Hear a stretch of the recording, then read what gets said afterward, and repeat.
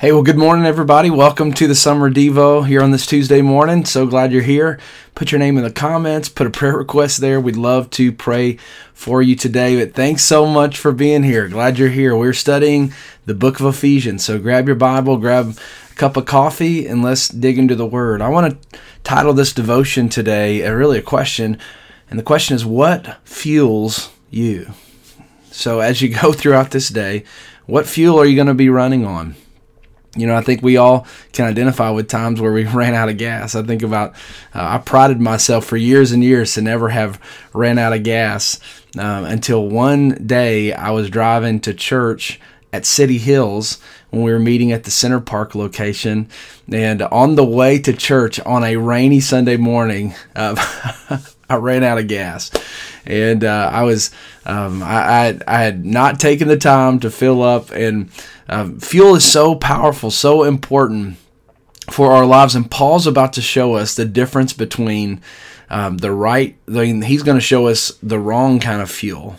And I want to challenge us today to live off the right kind of fuel, because the wrong kind of fuel will leave you like me that day, stranded on the side of the road. And so here we go. Let's study this. It's a little bit longer passage today, and so we're just going to walk through it. And here's what Paul says. Ephesians 4:17.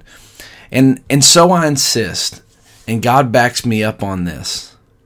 Watch this. That there be no going along with the crowd, the empty-headed, mindless crowd. What's Paul saying? He's saying it's really easy to follow the crowd.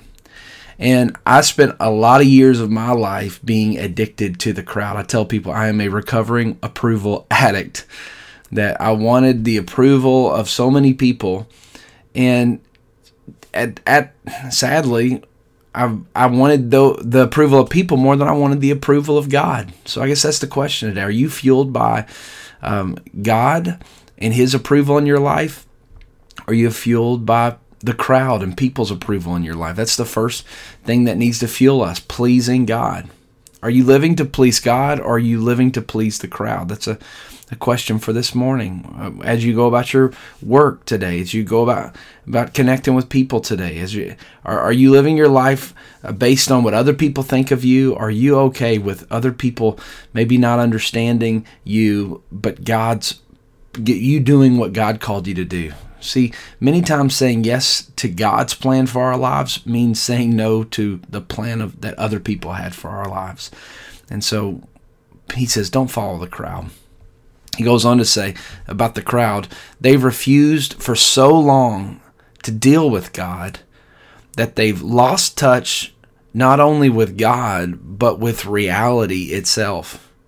They can't even think straight anymore. If that doesn't describe what our culture is walking through and who we are, that we in society, and this was written nearly 2,000 years ago, that anytime we follow the crowd, it's never going to lead us to God. It's always going to lead us to this distortion of what reality even is. And that's the second thing that should fuel us. Truth should fuel us. And what do I mean by that? The Word of God. That truth is not relative. This is a theme that Paul's been talking about for the last all throughout this chapter. That truth is not relative, and if we'll follow the crowd and be fueled by the crowd, we're going to wake up one day and realize we're not even in reality anymore. We're just making things up and acting like it's true. And so truth needs to fuel us. We need to, when we're making decisions about what's right or what's wrong or what we should believe, we shouldn't be looking to any other place in society today except the Word of God. God's Word tells us how we should live, and Paul's about to show you specifically an area where truth was being challenged by the crowd. He says, feeling no pain, they let themselves go into sexual obsession, addicted to every sort of perversion. What's he saying? People are following the crowd. They're missing reality, and this is showing up in their sexuality. It's showing up in the way that they're sexually obsessed and they're addicted to perversion. And isn't it amazing that this was written 2,000 years ago, but this is as relevant at this moment in history as it's ever been. Because one of the areas that we have to actively choose to not follow the crowd and to stick in God's truth instead of this false reality of maybe what culture will tell us about who we are and what the world is, and is the area of our sexuality. And that's the third thing that needs to fuel us. Purity needs to fuel us. If we don't watch it, we'll try to please the crowd. We'll sacrifice reality, God's truth in our lives, and before long, we're into all kinds of just wrong thinking about our sexuality, about who we are, about our identity. And so, purity needs to fuel us. Purity needs to be what fuels us, what makes us say, God, make me more like you, make me pure. Is there any area of life that maybe you say, God, I need some purity in this area. I need you to help me. I've been following the crowd. I've been listening to culture. I've been doing things my way. I want to be pure in what I look at. I want to be pure in how I talk. I want to be pure in how I deal in my business dealings. I don't know what that is for you, but purity needs to fuel who we are. He goes on to say, but that's no life for you. In other words, that's the wrong fuel. You learned Christ. My assumption is that you've paid careful attention to Him, been well instructed in the truth precisely as we have it in Jesus. Since then, we do not have the excuse of ignorance. Everything, watch this, and I do mean everything, connected with that old way of life has to go. It's rotten through and through. Get rid of it. The fourth thing that needs to fuel us is conviction. What he says here, we have an old way of life that's really easy and comfortable and convenient, that it's easy just to kind of go with the flow of the crowd and stay in the way of our past. Maybe you're surrounded by gossipers and you're good at it. You're good at it too. And it's easy to just stay in that place of talking about everyone and everything. And or it could be a million things. Let the Holy Spirit show you what it is for you in your life. But Paul's saying, hey, we can't be fueled by our old way of life. We can't be fueled by our old sinful man. We have to choose to say, God, do a new work in my life and have conviction. We need to live by conviction, not by convenience. Say, God, is there anything in me that needs to change? Is there anything that you want to put your finger on in my life and say, I want you to do that different? You see, the more we are in relationship with God, we should know what He likes and what He doesn't like. It's like in marriage. After 15 years of marriage, at most restaurants, I know what my wife likes, and I could probably get pretty close to the order that she would like. Why? Because we've ate a lot of meals together. And it would be a terrible picture if I had no clue what she liked or what she didn't like. I would be a terrible husband without relationship. And so the more we know Jesus, the more we should know what He likes, what He doesn't like in our lives. And we need to have convictions, not just go with the crowd, but allow God to put some conviction in you. Say, you know what?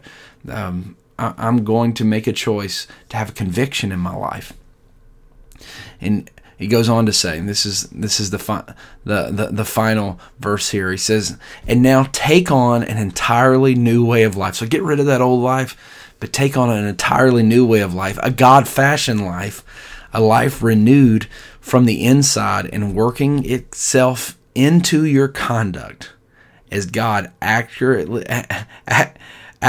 reproduces His character in you. What a great verse. And I love this because change is happening from the inside out, not the outside in. See, religion tries to change you from the outside in. Change the way you look, change, hey, you need to quit doing this, stop doing that. You're going to go to hell. Have you ever met somebody? Hell's a 2-syllable word. But what Jesus is describing is what He wants to do in your life is not from the outside in, like religion would tell you. It's from the inside out. It's God changing our heart, doing a work in our lives, and then getting, and then it will show in our conduct as God produces character in you. So it's character first and then conduct. And so just the fifth fuel is worship.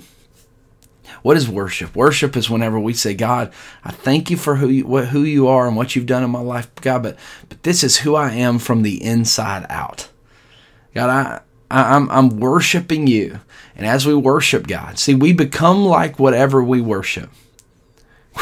we become the image that we worship. So the more we worship God from the inside out in our heart, worship with our time, worship with our money, worship with our words, worship with our song, everything that we are, we worship our God.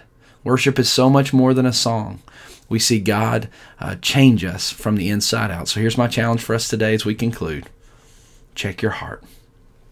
Check your heart this morning and say, God, is there anything in me that you want to change? Anything in me you want to do a work in my life? I'm open. And I pray, have your way today. Let's pray. Lord, I thank you so much for this time that we get to spend together in your word each morning. I just bless these amazing people that are joining with us today. Use us, Lord, to make a difference. Help us to be fueled by the right things, not the crowd, Lord, not by just whatever seems right, God, but your word, your spirit. We worship you. Lord, we know you. We've had an encounter with you. We've been changed by you, God. Lord, help us to make a difference. Help us to shine bright today and use us in Jesus' name. Amen. Amen. Well, guys, hope you have an amazing day. Love you so much. Thank you. I'll see you tomorrow morning here on the Summer Devo. God bless.